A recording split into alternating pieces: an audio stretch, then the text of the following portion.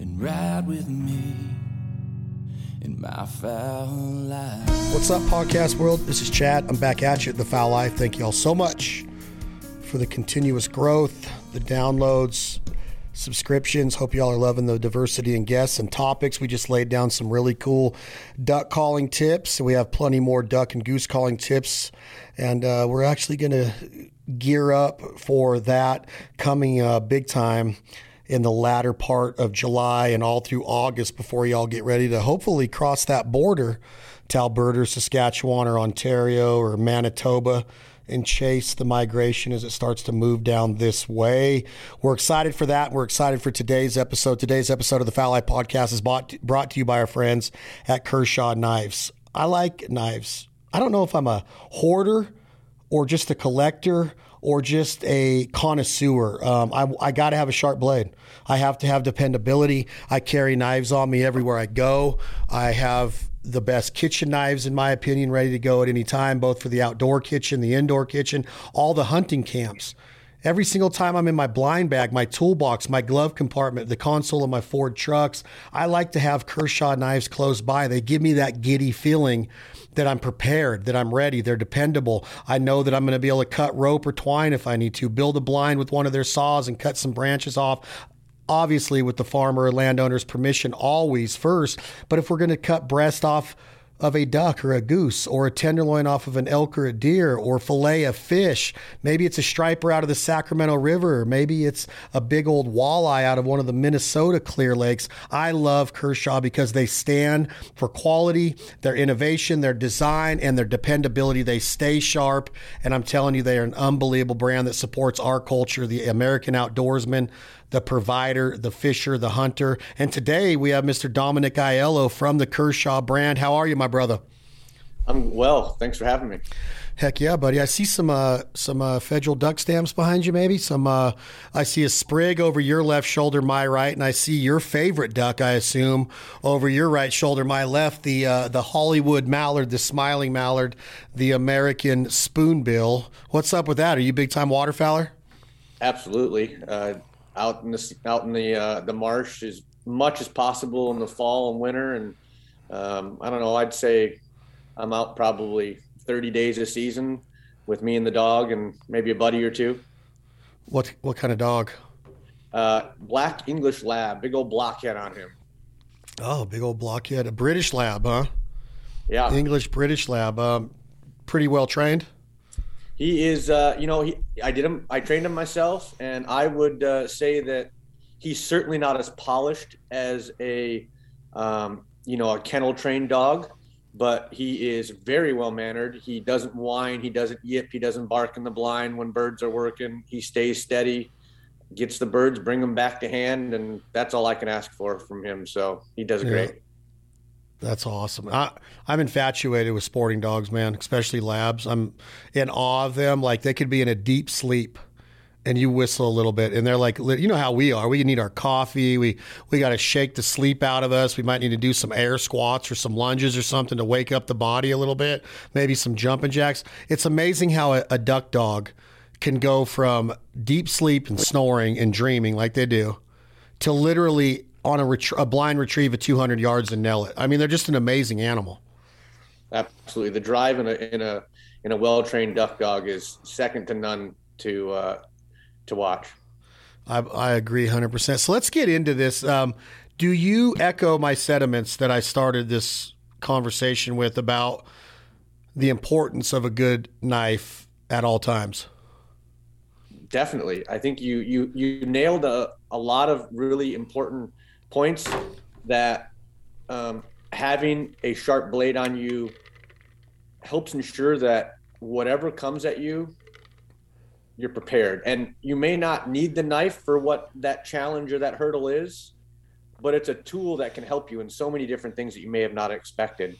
And I think that's part of our mentality, I think, is a good way to say that. Like, you and I and people that love to do what we do, we feel like we can overcome any challenge that is in front of us. And I think having a good pocket knife at your side in those adventures it just speaks to that.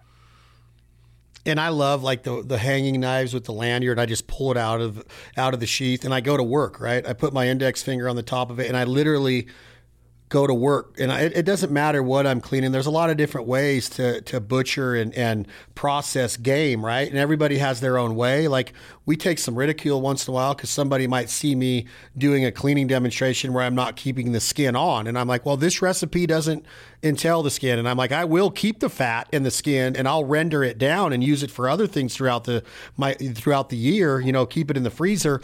But there's so many different techniques, so many different ideologies of game and processing and butchering and all that. And it's such a huge part of being a provider and what we do of like, I understand the squeeze of the trigger and the anticipation of ducks and calling at them and calling Canada geese or speckle bellies or bugling in a big bull. The flight of the arrow or the sending that bullet down range is awesome. And I'll always be unapologetic about it. But there's something at this point in my life about the culinary part of it, the bounty part of it, the table fare, the friends, the family, the camaraderie, pairing it with whiskey or wine or cold beer or any kind of soda if they got kids around, whatever it is.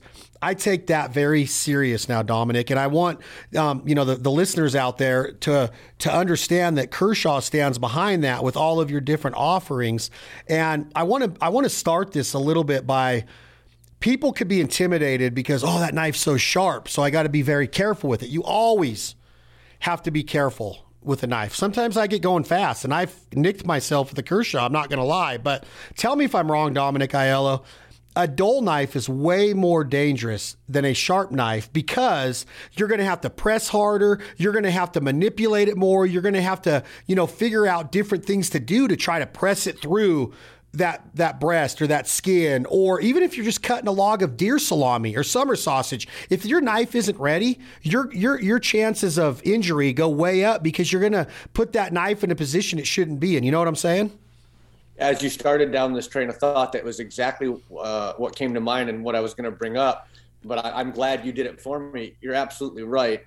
A sharp knife can cut you. I mean, I've cut myself just fiddling with knives. I can't tell you how many times.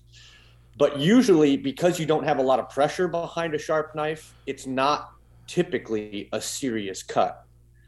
But when you have that dull knife that is where you're struggling to make that cut. And like you're saying, you're pushing harder, you're putting a lot of force into it.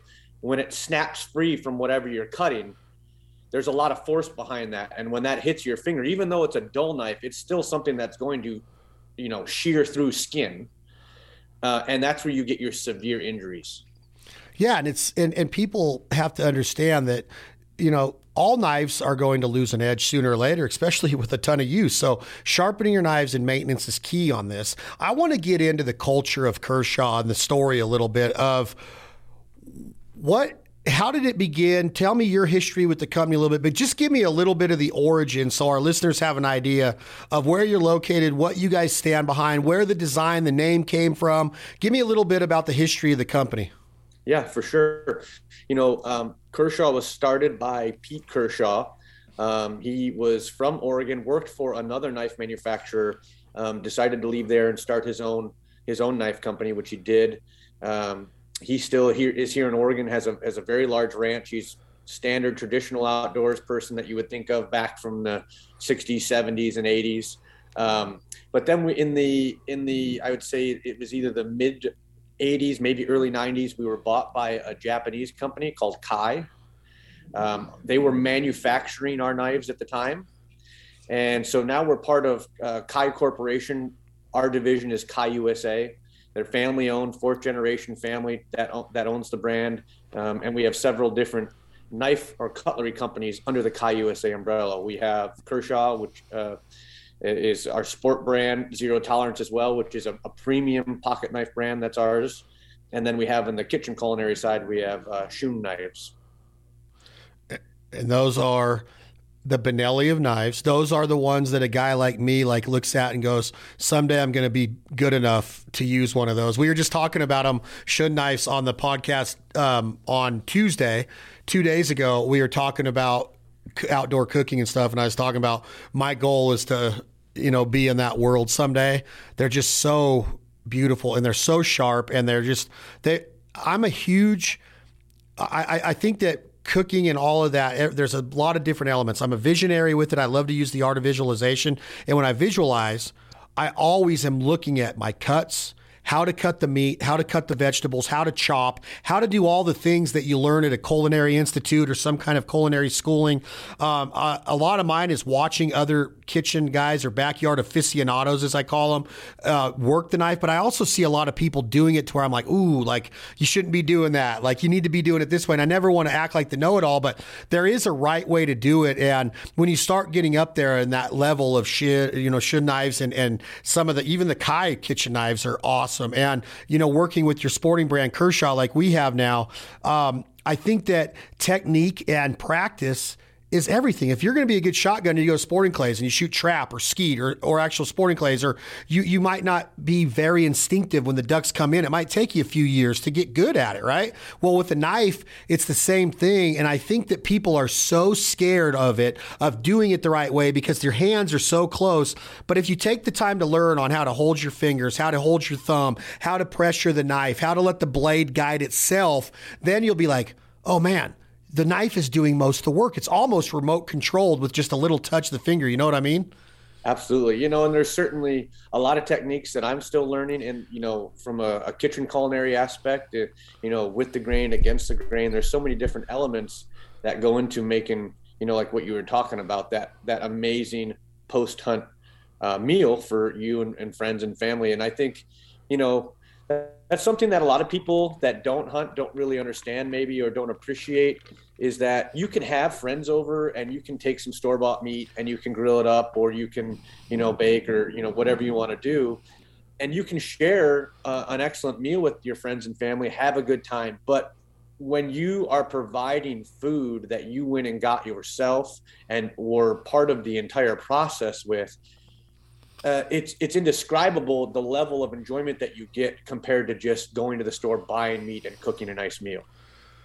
I couldn't say it any better myself. I always say, Dominic, that this is the coolest way to live life. And I'm not saying that other ways aren't neat, okay? But to live off the land, whether you're growing a garden or raising steers and cattle, sheep, bunnies, chickens, pigs, whatever it is, hunting, fishing, going out and honing your skill set. I learned how to duck call. My dog was trained, or I trained it myself. I learned how to drive a boat.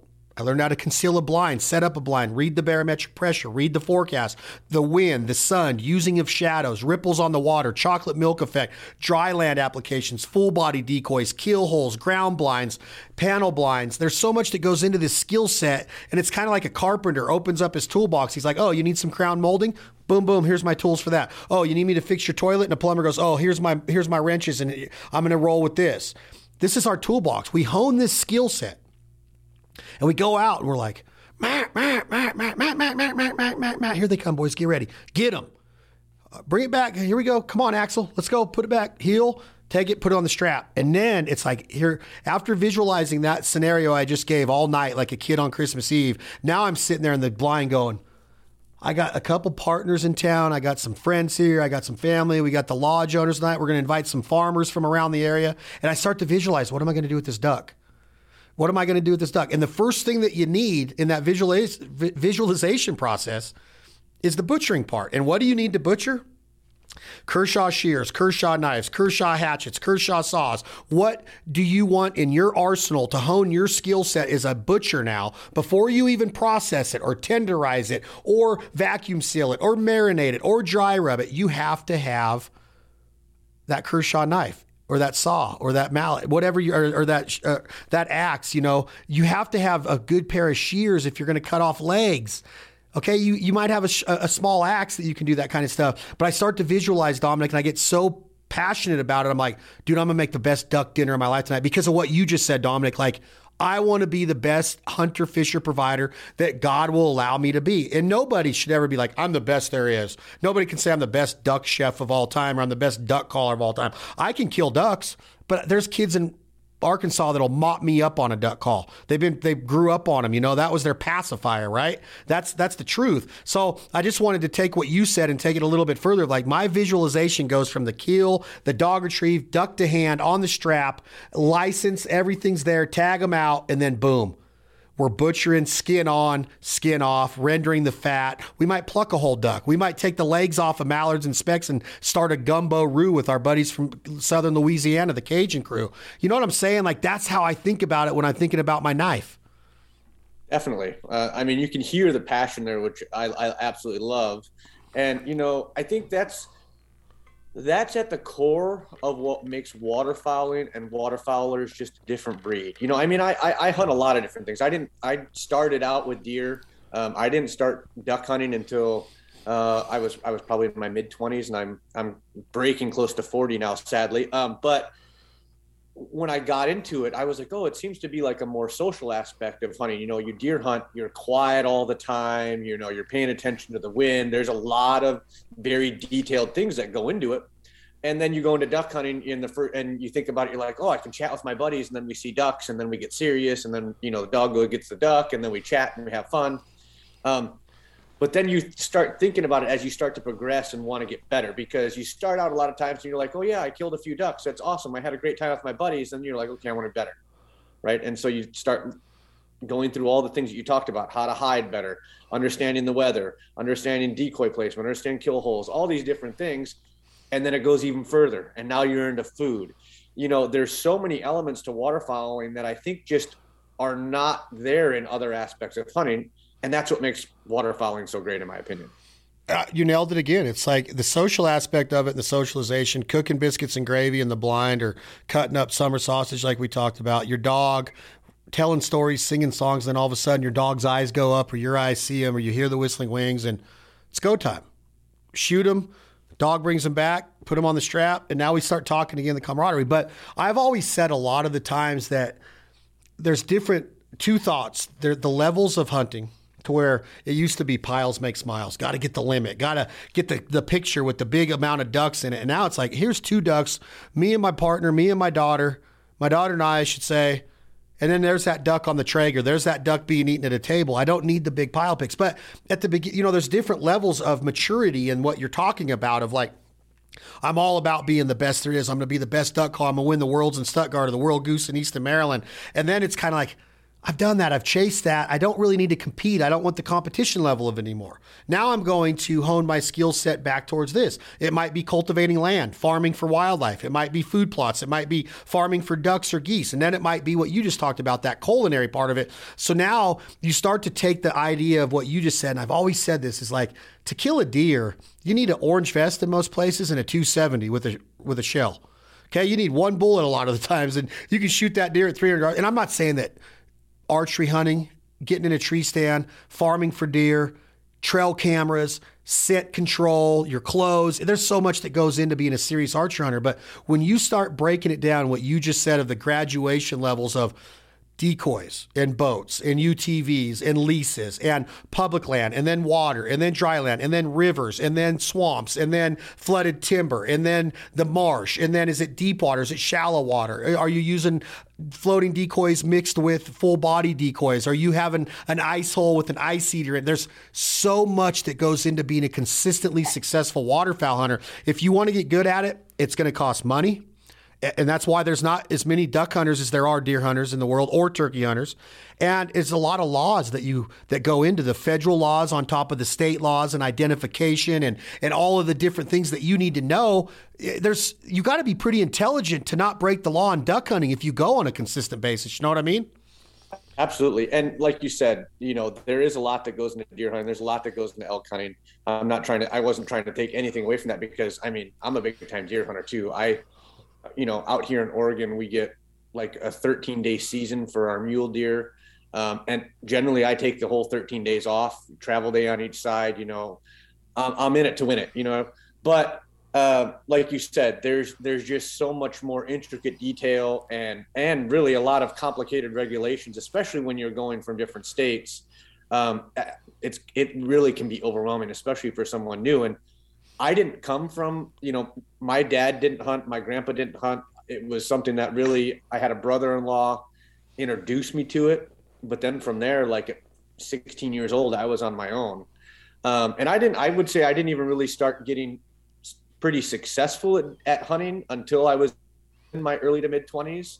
And I think, like you said, that it's a challenge for people to get into duck hunting because of all those different things. It's a challenge to get into hunting in general because of the regulations, and if you don't have somebody showing you the way, a mentor, things like that. But especially with duck hunting, like you said, you got to go into it with decoys. You don't necessarily have to go into it with a dog, but a lot of times then you might need a marsh rat or an aquapod or something like that. You need a shotgun. You got a case of shells these days is ridiculously expensive. There's a lot that goes into it. There's the arsenal. We're gear nuts as waterfowl hunters. I mean, I have over 450 goose calls. That doesn't even include my duck call collection, right? So like, I'm a gear junkie, and I think that, when the wildfowl gear issue comes out every August and you start looking through that, we're nuts about our gear. And then to put it together, to be successful, if you want to be overall successful at all of it, it's going to take years and a lot of investment. I promise you, if you want to be going to spring snow goose hunting, you're not going to do it with 100 decoys. You need 1,000 decoys. You need 1,500 decoys. You need a nice truck and an enclosed trailer. We haven't even talked about our trailers yet and everything that goes into our double axle trailers. So there is a big intimidation and entry factor that goes in to all hunting, but I think more so with waterfowl hunting. And I've been elk hunting, and you got to get in good shape. Put your pack on, get on the treadmill, get on a Stairmaster, get on a real mountain and do your hikes every day. Understand your shooting and ballistics and your breathing and your climate and your altitude and all. There's a lot that goes into being a good hunter in any of these applications. But the culinary part that you get back to with the waterfowl, and I wanted to bring this up, is that the number one animal that I hear sucks to eat is always what? A duck or a goose.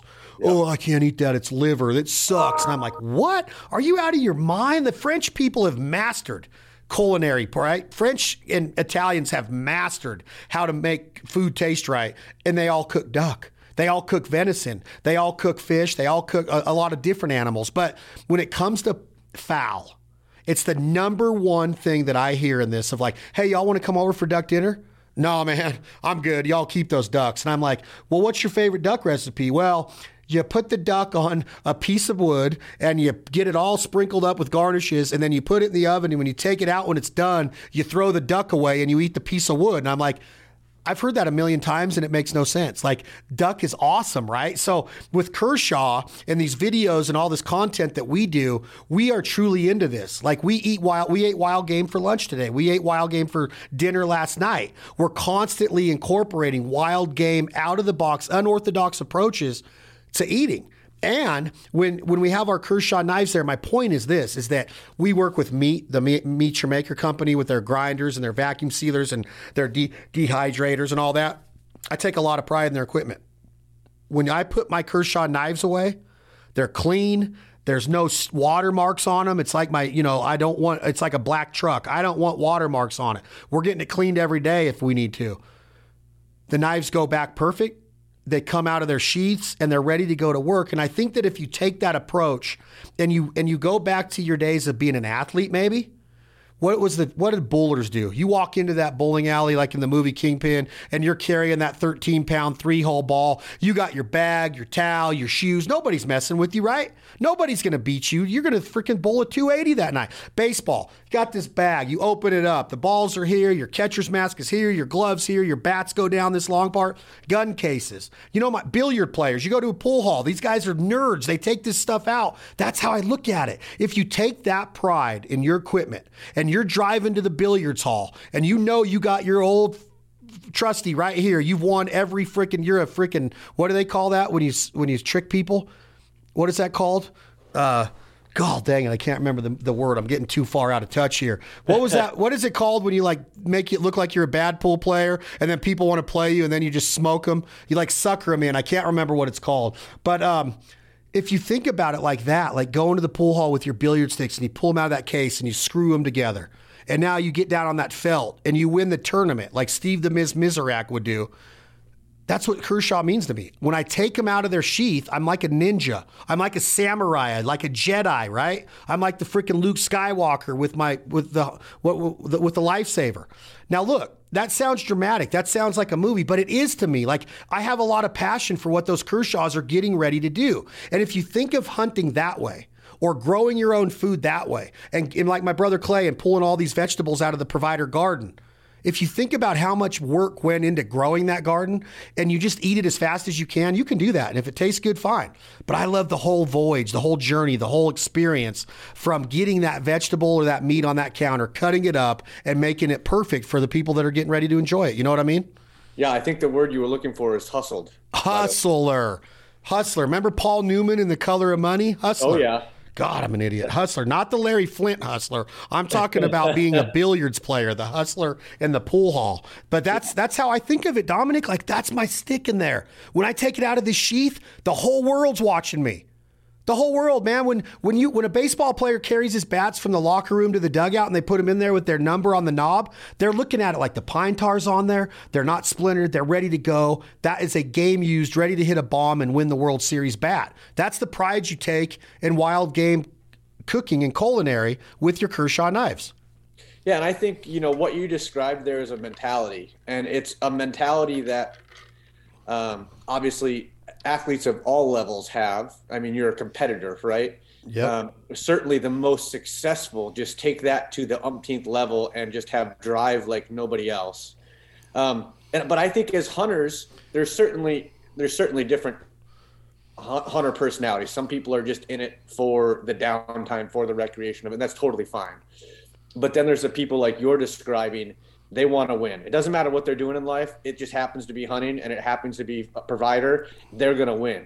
And that's what you're talking about. And a lot of times in duck hunting, it takes that mentality to consistently be good and consistently perform to the level that makes other people go, dang, what's he doing that I'm not doing? Yeah, and I don't want it to ever to come across as arrogance, because I think that in hunting we have to get the egos checked at the door. We have to stop the infighting. And I think that everybody has their way of doing it, whether they were taught by their dads or mentorship is so important. We got to make it our goal to get new blood into this. And if we're fighting amongst ourselves over private land versus public land versus watermark, the high watermark versus this field has got this many decoys in it, but you've killed a lot of ducks in it, so I'm going to go to the farmer and try to undercut you on that. We got to stop that, because we got to get new blood into this. So we have to introduce it in the right way of like, this is the coolest lifestyle and culture in the world. We have the right to hunt, but it's also a privilege.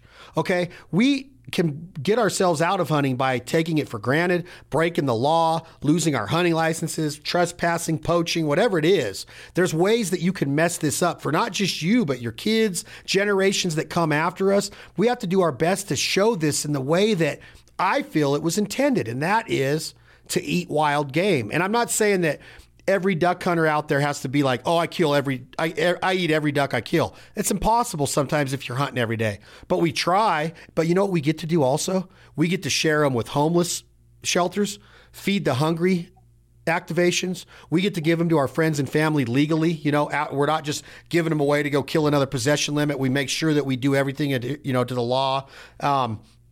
To the umpth degree of the law in waterfowl hunting.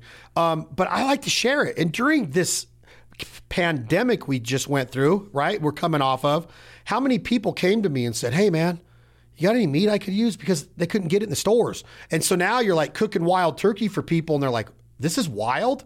And I'm like, yeah, well, where'd you get it? Oh, I got that on the Sacramento River in California in a boat hunt. We were in a boat and we'd freaking sneak up on these different areas and we'd try to get one to gobble. Then we'd slowly climb up the hill and you get down and you try to cut them off and you get them to gobble again. Then you get your decoy out. And I'm describing these hunts and they're like, I want to try that. And I'm like, really? And they're like, yeah, I want to try that. So new people tried wild game and loved it. And it's that backing in from like, hey, you might be intimidated by a gun. You might not have a bow. You might not know what a decoy is. You might not know how to blow a duck call, but you like the taste of that duck, right? You like the taste of that turkey. So you backwards it. You go from the back to the front now, right? And that's gotten a lot of people in the last 24 months, in my opinion, involved in the outdoors. We saw a huge surge in fishing licenses and hunting licenses. And a lot of that had to do with hunters sharing their food with people that didn't hunt and them wanting to go do it. Yeah. There's a couple great points there that I want to circle back on. Number one, I think part of the surge is absolutely food-based, without a doubt. And I have a story about that I want to mention. But a lot of the reactivation, I think, that we saw was because people just get so busy. You grow up hunting, for example, you're 14, you're out there all the time, you're 16, then, you know, high school, you get interested in girls or maybe guys, whatever the case may be, you know, because not just dudes hunt. And then you go off to college and you're like, oh, I'm so invested in my studies. Maybe I can get back and go out with dad a couple times. And then you get married, you have kids, and it just is like, I'm going to get to it. But I've got kids baseball practice or soccer practice. And so I think what we saw is that, you know, there was no concerts, nobody could travel. And all these people were like, well, I'm stuck inside and all I got is work and being inside. Well, shoot, I haven't gone hunting in 6-7 years. And we saw a lot of reactivation too, which I thought was great. That's a great point, and I totally agree. And then, you know, on the food aspect, I've got a really good buddy. He's 52 now. The guy's in the best shape of any 52-year-old I know. He can smoke me all day long on the mountain. But he didn't start hunting until he was like 40. And he comes from a very liberal background. His dad was a physician. They never had guns in the house, like all, you know, typical type of thing you think of an urban liberal. And then at one point he was introduced to a wild game meal. And he was like, this is amazing. I love this. And he's like, can I get more of it? But then he kind of went through this process in his brain. He's like, why am I asking for more of this? If I'm going to eat it, I should be able to go get it myself and be involved in that process. 100%. And, you know, I think that's where we share a lot of common ground with the hunter as well as the non-hunter. Everybody understands food. Everybody understands the importance of nutrition. And I think even if people like can't do it themselves, they even admittedly, like, you know, I think this is awesome. I couldn't go shoot that deer myself. Or I couldn't go shoot the duck myself. As we share those meals, we open up more people to protecting our way of life. Because like you said, at least, you know, I know there's, I think I'm going to get this number wrong, but I think it's 27 states have a constitutional right to hunt and fish right now. Yep. Oregon is not one of them. We technically, our ability to go hunt is a privilege. It's like driving, basically. You can lose it at any point, and not from just breaking the law, just because people can take it away from you. You know, we have in Oregon, we have the ability that anybody can go to the Secretary of State, file a petition, get signatures, and put something on our ballot that everybody gets to vote on. And right now, we have some animal rights activists for the last 2 years have been trying to get something on the ballot that would outlaw all hunting, all fishing, all ranching lifestyles with livestock. It's ridiculous that there's people out there that want to do that to us. So we need to take it upon ourselves, like you said, bring in new blood, but we also need to make sure that we're educating the people around us, as it's just not about going and killing an animal. Certainly the chase, the feeling of success, all of that is incredibly important, but not to them. You know, what's important to them is the food aspect. And we have to do a better job at that. I agree. And I think we have to be better ambassadors and think about, it's not the 70s anymore where you drive home with your mule deer head hanging out, you know, on your truck hood. And I don't really know if we should have been doing that. You know, we don't need to apologize for anything, but we also don't need to give anybody any ammo to come at us. And I think that if we fly the flag right and we showcase this as we're not just going out and murdering Bambi per se, this is what predator management does. This is what wildlife management does and herd management does and the ecosystem and what would happen if there wasn't hunting. And why are there so many animals out there in the first place in Oregon? Well, let's think about why you have so many geese on Sauvie Island. It's because of conservationists and hunters putting in the money and duck stamps and all of the different organizations, whether it's Delta or DU or California Waterfowl or Mule Deer Foundation or Rocky Mountain Elk or FNAWS or Safari Club International. All of these hunters come together because we have a ton of respect for the resource and compassion for the animals in which we pursue. So I want to show people like, hey, it is fun to hunt and we do kill, but here's why. And that elk or that duck was living their best life in God's country. And they were taken ethically and legally by a man or woman that honed their skill set to get them in close and intimate and harvest them successfully. And now it's not over then. They gave up their life so we could have that high and rich protein diet. It's the food of the gods. There's no doubt about it. You give me a venison backstrap and you'll see the biggest smile in the world. Okay, so we have to do that. We have to showcase like, hey, know where your food comes from. If you're going to say take away hunting and ranching, then I hope that you say, well, I'm a vegan and I don't believe in that. Well, I want you to go study what happens when these farmers are tilling up these fields to get your vegetables? How many mice are dying? I want you to tell me how many worms are dying when you are going after all of these vegetables that you way more than hunters kill. So I want everybody to keep that in consideration, that there's always an argument from our side that there's no life that's ever safe when it comes to humans eating and becoming, making that an edible source of their dietary, their nutrition program. Whether it's cattle at a slaughterhouse in Kansas, or a chicken farm, or pigs, or hunting, or fishing, ethic killing comes with all of that. And I'm telling you that there's nobody that's ever going to persuade me that hunting is a bad form that should be outlawed. You'd have to be absolutely crazy of what would happen to wildlife if it wasn't for hunters. And that's what the antis refuse. It's not that they don't get it. They get it. They just have the money and the lobbyists out there to go and present this to different Congress or whatever it is, different state level agencies or politicians, to get it on the ballot because they just want to cause havoc. They know damn well what hunters do for the ecosystem and for the wildlife populations. You show me the National Wild Turkey Federation and the wild turkeys in this country from Texas west and how they've thrived in this country now, or the elk on the mountain, or the Canada geese and all of the different flyaways, or the ducks being at an all-time high. It's because of hunting, not because we don't kill animals. You have to make room for the next year's hatch, period. It's just evolution. Humans die also. Okay? We don't live forever. We have a lifespan of 75 years and we're gone. Some of us are lucky and get to live past that, and hopefully we have our wits about us. But please don't tell me that hunting is bad for conservation or for the environment.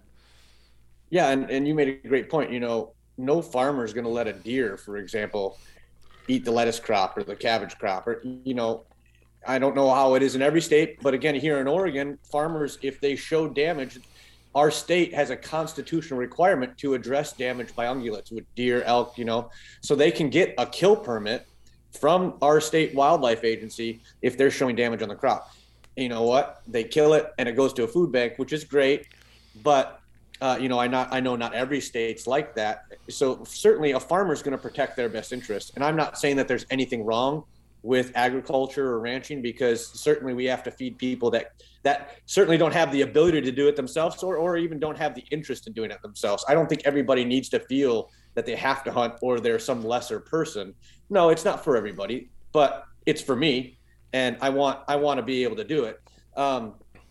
And like you said, there's just so many benefits from a conservation funding standpoint, from a vested interest in protecting our wild places, right? Like, without somebody that has a vested interest in protecting the river from pollution, protecting the mountain from being developed, all these things. If you don't have a vested interest in it, you're not going to advocate for it, right? And that's that beyond conservation funding. That's what hunters and anglers and trappers and all different walks of traditional recreation do. They're advocating for protecting what we have because we love to be in it and we love to pursue it. And I think that's another aspect that people don't understand. A lot of times people just think, in news stories, they'll say this animal, faced extinction because of hunting. But hunting back in the 1900s versus hunting today it's not even the same thing. That was all commercial market hunting back then. It's not what it is today. And we could go on all day about this, but I think our messaging certainly has improved greatly over the years. I think we still have a long ways to go. But yeah, I'll stop there, I guess. No, I love it. I love that you're so educated on this, because it's the truth, man. I'm telling you that you take away hunters in New York, and you already have all these people complaining about how many white-tailed deer there are in their apple trees.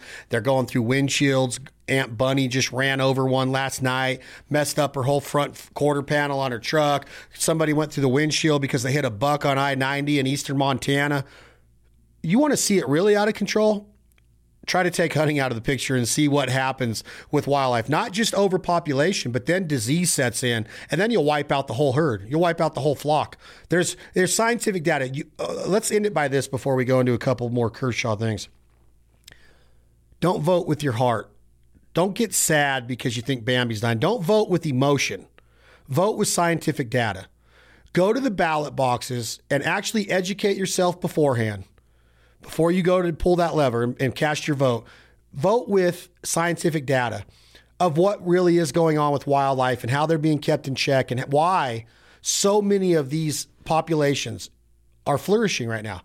Get the scientific data and get the facts and vote with science, okay? You don't go out and lose weight because you just wake up one day and go, you know what? I think that I'm too fat right now and I'm just going to lose weight because it's what everybody's doing. No, it's scientifically proven that obesity is bad for the human body. It's true. That's the truth. It's scientifically proven that drinking too much alcohol is bad for your liver. It's scientific. So are you going to go out and say, I'm not going to do this because I don't like the feel of it anymore? Or are you going to say, I really do enjoy drinking, but I've been doing it too much and it's scientifically proven this is bad for me. I need to stop. There's scientific data behind anything that if you really take the time to research it and educate yourself on. And this one that you just brought up, Dominic, is huge in our eyes because we do have to get our messaging even better than it is now, even though, like you said, it's gotten a lot better. But we've got to vote with scientific data. We have to quit voting with emotions because it's not going to work. You're going to tell me that, oh, we got cougar hunting outlawed in California. Oh, really? You don't think that people are still killing cougars in California? You know who's killing them? The government. And you know what they're doing with them? They're going out and just burying them in a hole in a mountainside. And you know who's losing on that? The taxidermists, the hotels, the gas stations, the restaurants, the cafes, the grocery stores, the hunting licenses going to the government to help maintain the wildlands. Oh, but hunters can't do it. But we were keeping them in check. We were keeping the population in check. Well, the cougar population is out of control. They're hurting our kids. They're eating our dogs. Well, that's because you can't have your cake and eat it too. So let's get the scientific data and let's really showcase what hunting means to the overall picture and the overall ecosystem. Talk to me real quick, transitioning, Dominic, because we can go on that. I'll go for it. Let me get one more in here. And then, yeah, absolutely, we can move on.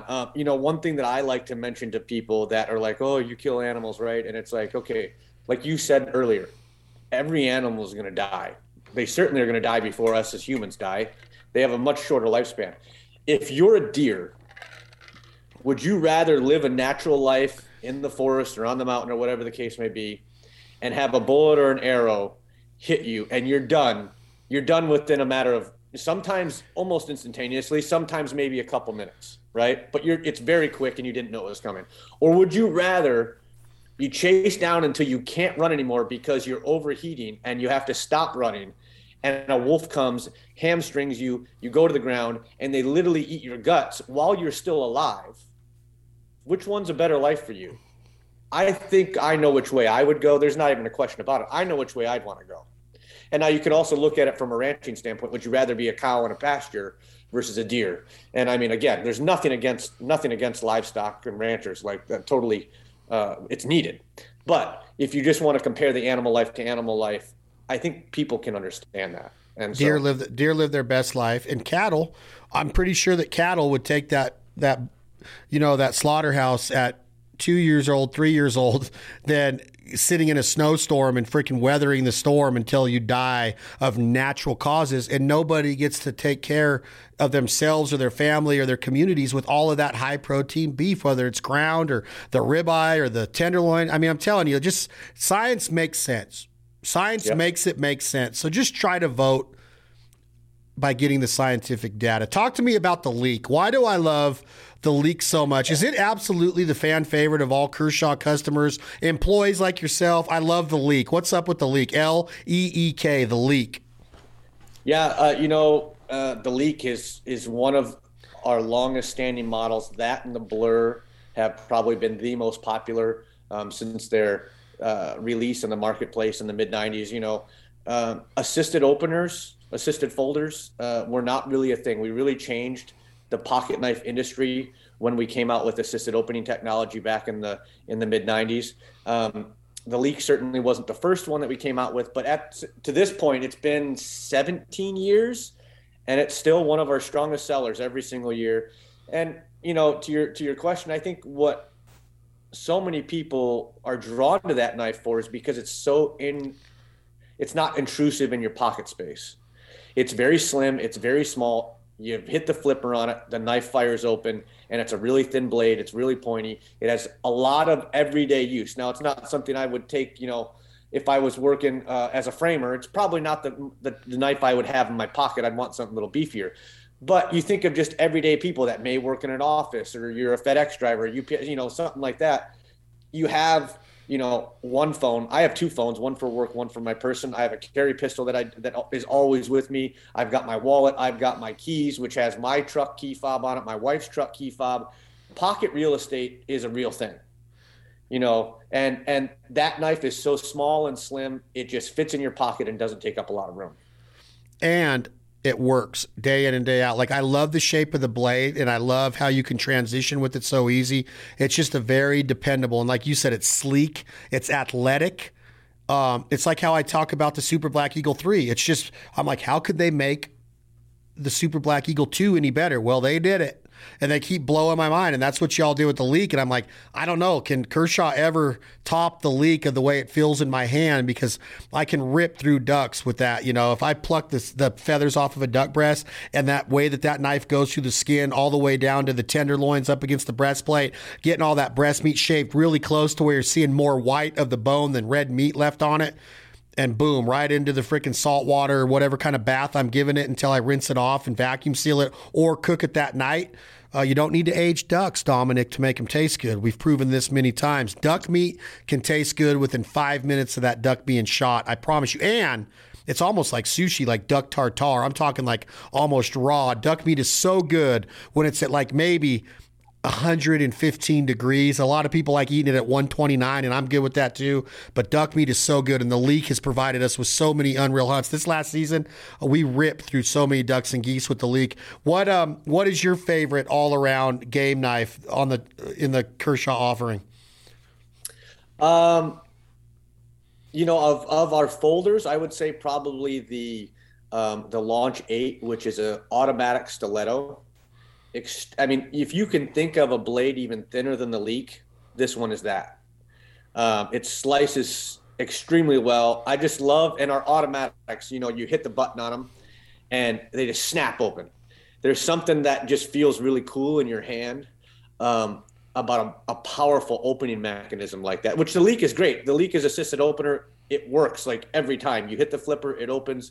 And I think that's why a lot of people also gravitate to that as new knife owners too, because it's hard to screw up that opening system.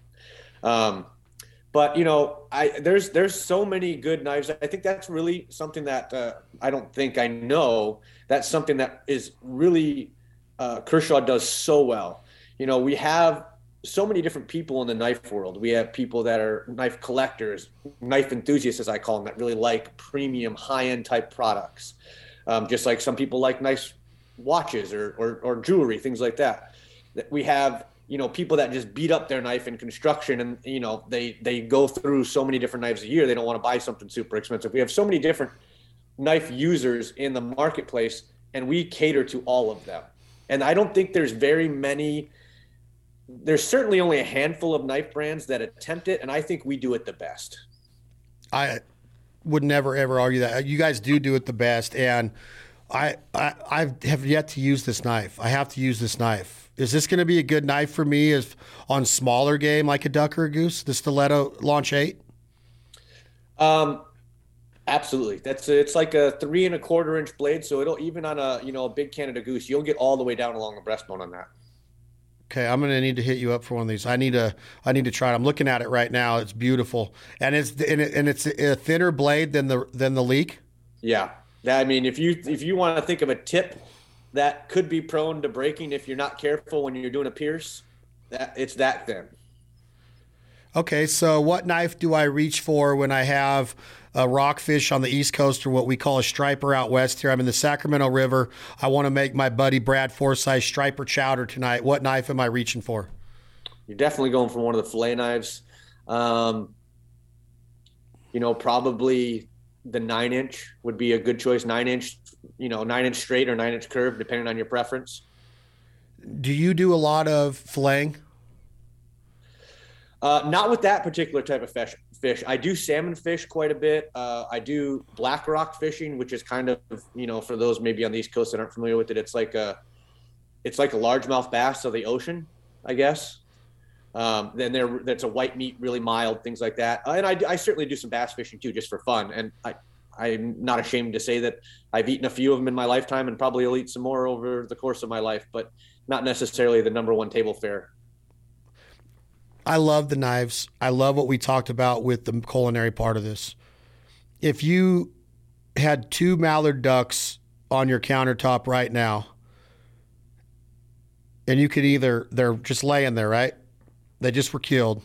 Are you fully plucking them? Are you breast out with the skin and fat on? Breast out, no skin and fat. Tell me your recipe that you're going to cook for your wife tonight. Yeah, I certainly still have some learning to do in the culinary aspect. I think I said that early on. I've definitely come a long way since I was in my 20s. We've tried a lot of different recipes. I think right now my personal favorite it would be skin off, breast, and I know some people say that's a sin to take the skin off of a fatty mallard. Then put it in the crock pot with some different some diced tomatoes, some seasoning, and end up getting them to a point where they shred like pulled pork and do street style tacos with them. There's nothing wrong. There's nothing wrong with we in the Provider Cookbook we have the pulled goose sandwich in there, which is the exact same recipe. My buddy Joe Robinson, he works for the Department of Natural Resources as a biologist in the state of Michigan. He taught me this in Ontario one time. It was me, him, and Fred Zink up there with a bunch of guys hunting, and we were hammering the Canada geese. And we're going to eat them. And he taught me this crock pot method back then. You could do it in different types of pots. Now, I like to use foil tins on the Traeger with low heat, with covered in foil, and get those juices going. You use something that's high in acidity, like a real strong, apple cider, not apple juice, not half apple cider, but real apple cider, or like a real high-end soda, like a Dr. Pepper or Coca-Cola that's got high acidic that will break down that meat in that slow cook, and then add the vegetables.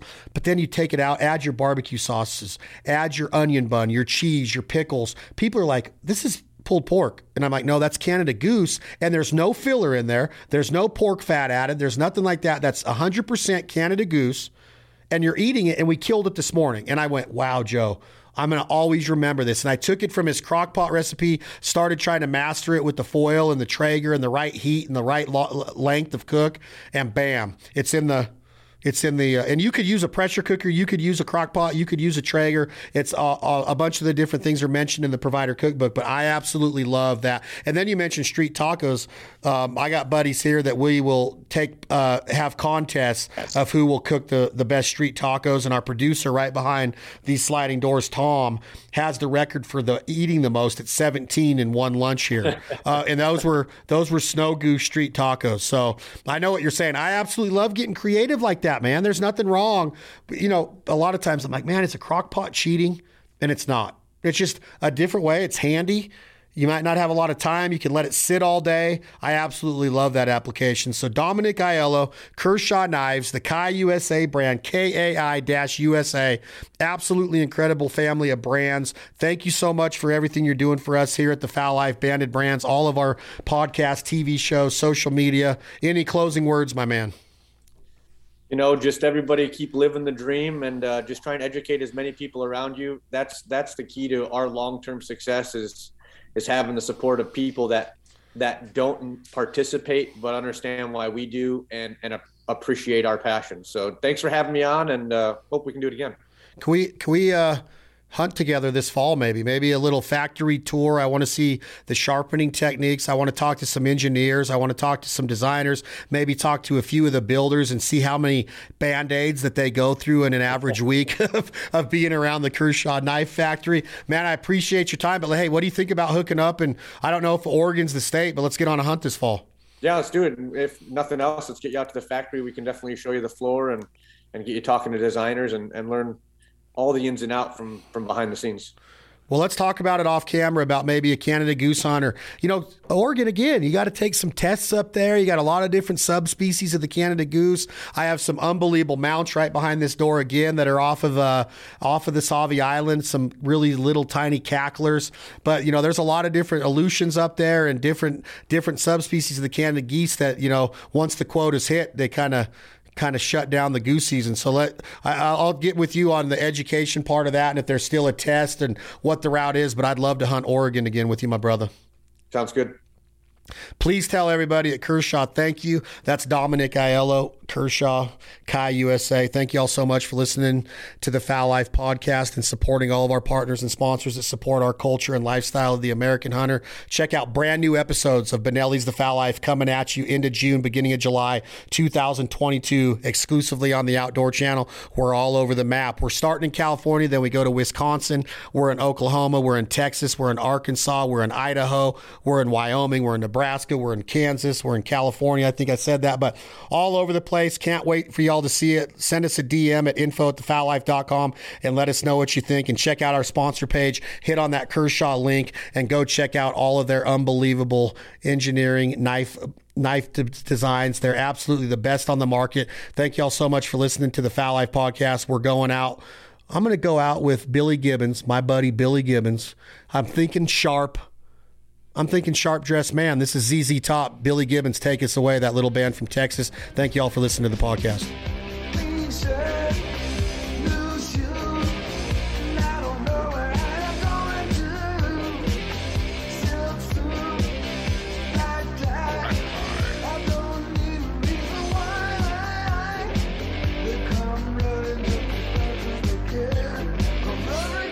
Crazy about a shot, that's me.